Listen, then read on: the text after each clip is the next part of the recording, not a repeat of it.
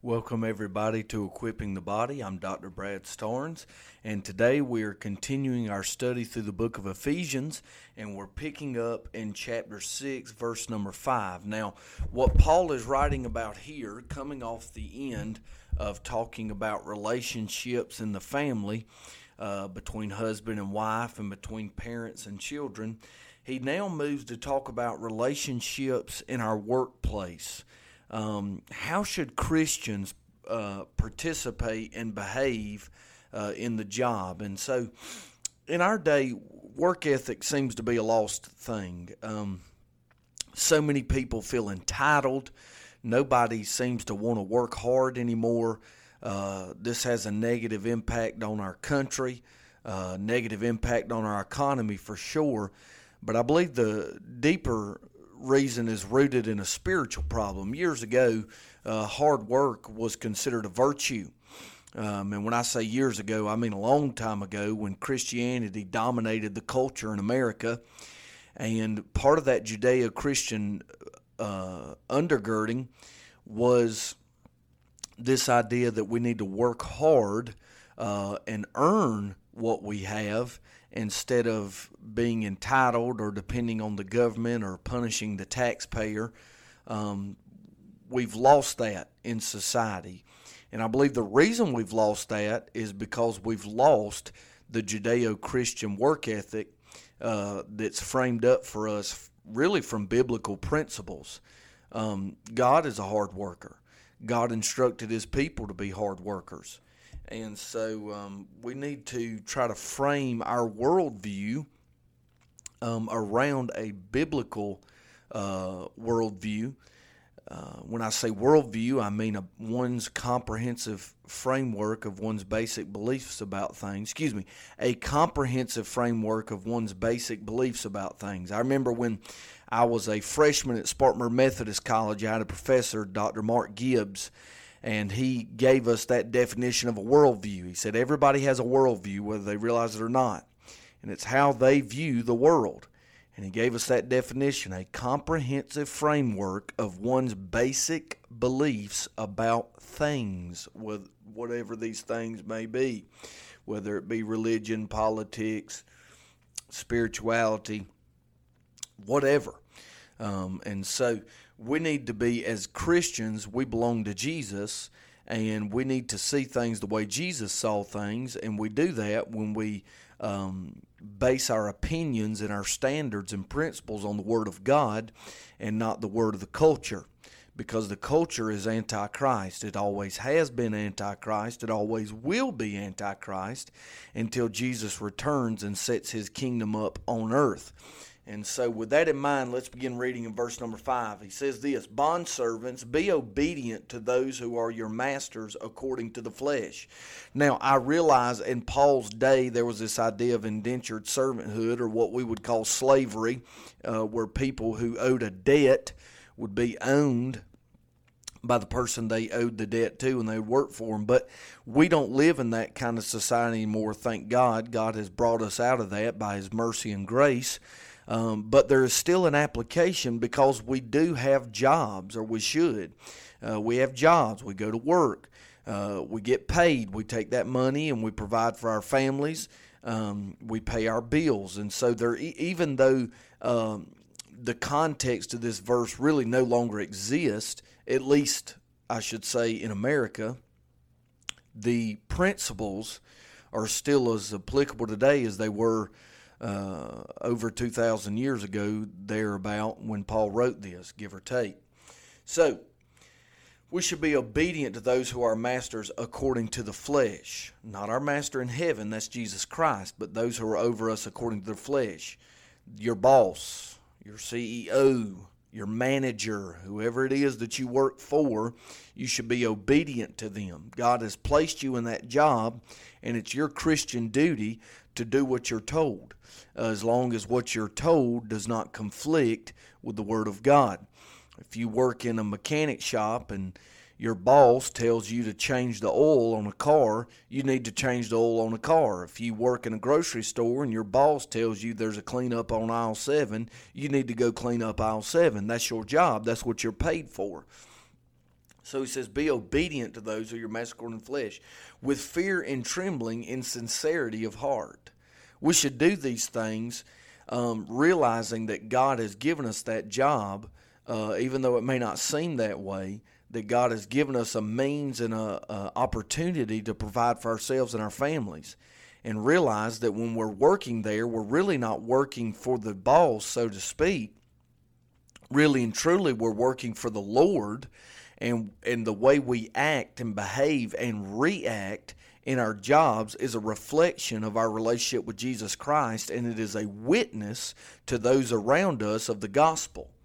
And so we should act like Jesus even at work, not just at church.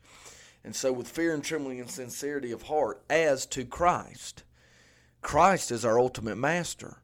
And Christ calls us to be honest, so we should be honest in our job. Christ calls us to be hardworking, so we should be hardworking at our job. Christ calls us to be compassionate, so we should be compassionate in our job. Christ calls us to be forgiving, so we should be forgiving in our job. Christ calls us to be holy, so we should be holy in our job. Watch this, verse 6. Not with eye service as men pleasers. Not simply going through the motions, okay? Because we're not really seeking to please our bosses, our managers. We're seeking to please the Lord. So when we obey them, we're not really obeying them in as much as we're obeying the Lord. But as bondservants of Christ, doing the will of God from the heart. And so ultimately, your manager is not in charge of you ultimately, though in the flesh he is. Masters according to the flesh, verse 5. Ultimately, Christ is in charge of you. And you should operate in a way that pleases Christ. And the only way to do that is to be a good employee. When you are a good employee and you operate with Judeo-Christian principles, you are honoring Christ. And that is our mission. That's our job, is to honor Christ. So as bondservants of Christ, doing the will of God from the heart. Verse 7, with goodwill, doing service as to the Lord and not to men, pretty much reiterating what he's already said. Now, knowing that whatever good anyone does, he will receive the same from the Lord, whether he is a slave or free. And again, the context no longer exists, but the principle still applies. When we do a good job, when we are honest in our secular work, when we are forthright, when we are people of integrity, when we are people of compassion and holiness, when we do these things, God will reward us in various ways. In various ways. You'll receive the same from the Lord.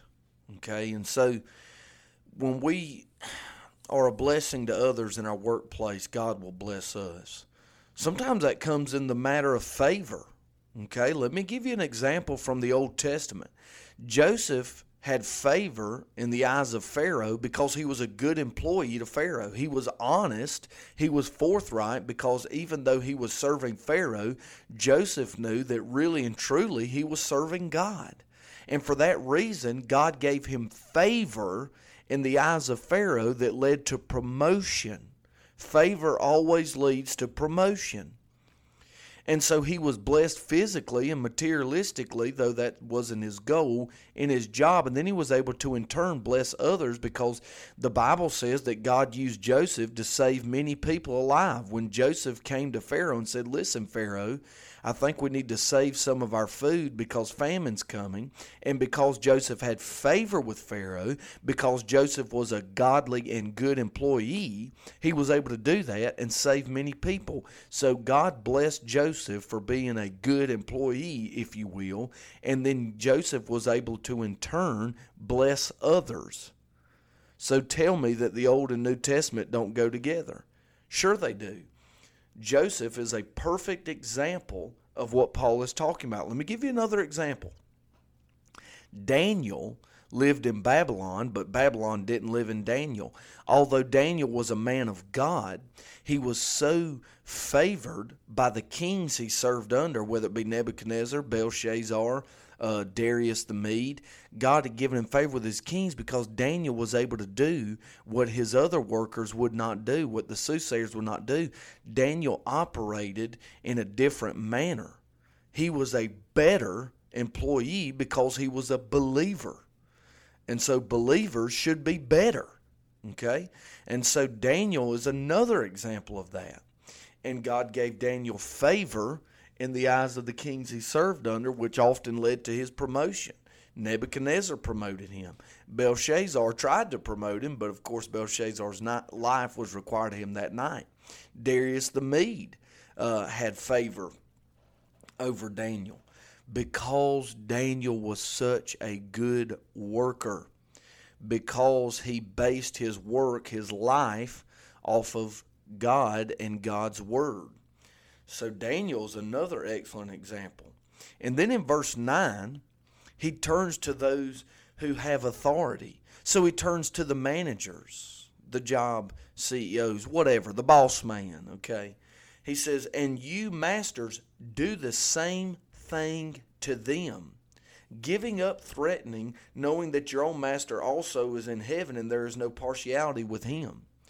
And so if you claim to be a Christian and in your job you have authority, you're a manager, assistant manager, team leader, whatever, you should be operating in the way that God operates towards his people. You should be fair.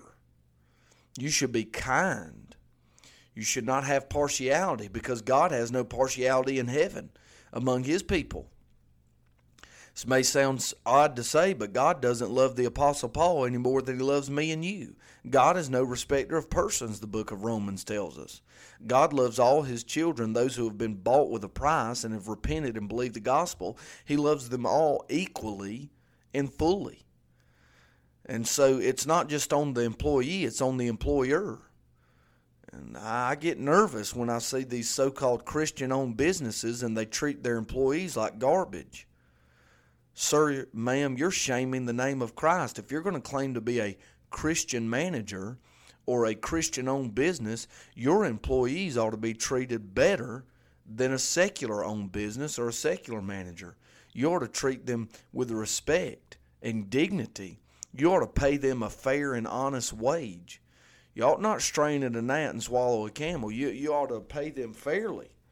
Now, I remember years ago, I worked for a man who claimed to be a Christian, and I'll be honest with you, in some ways, he didn't operate his business as such. He worked us to death, and we were paid significantly lower than other employers in that job field. Now, that's a poor testimony of that man. That's a poor testimony of his business. I mean, here he is claiming to be a Christian employer, and he's treating his employees like dirt. Ladies and gentlemen, that is wrong. If you are a Christian employer, Christian period, and you have authority in your job, those who serve under you ought to be treated with respect and dignity and paid a fair wage. Because your master in heaven, Jesus, is watching you. Let me read that last verse again. Don't get it twisted. And you masters do the same things to them, giving up threatening, knowing that your own master also is in heaven and there is no partiality with him.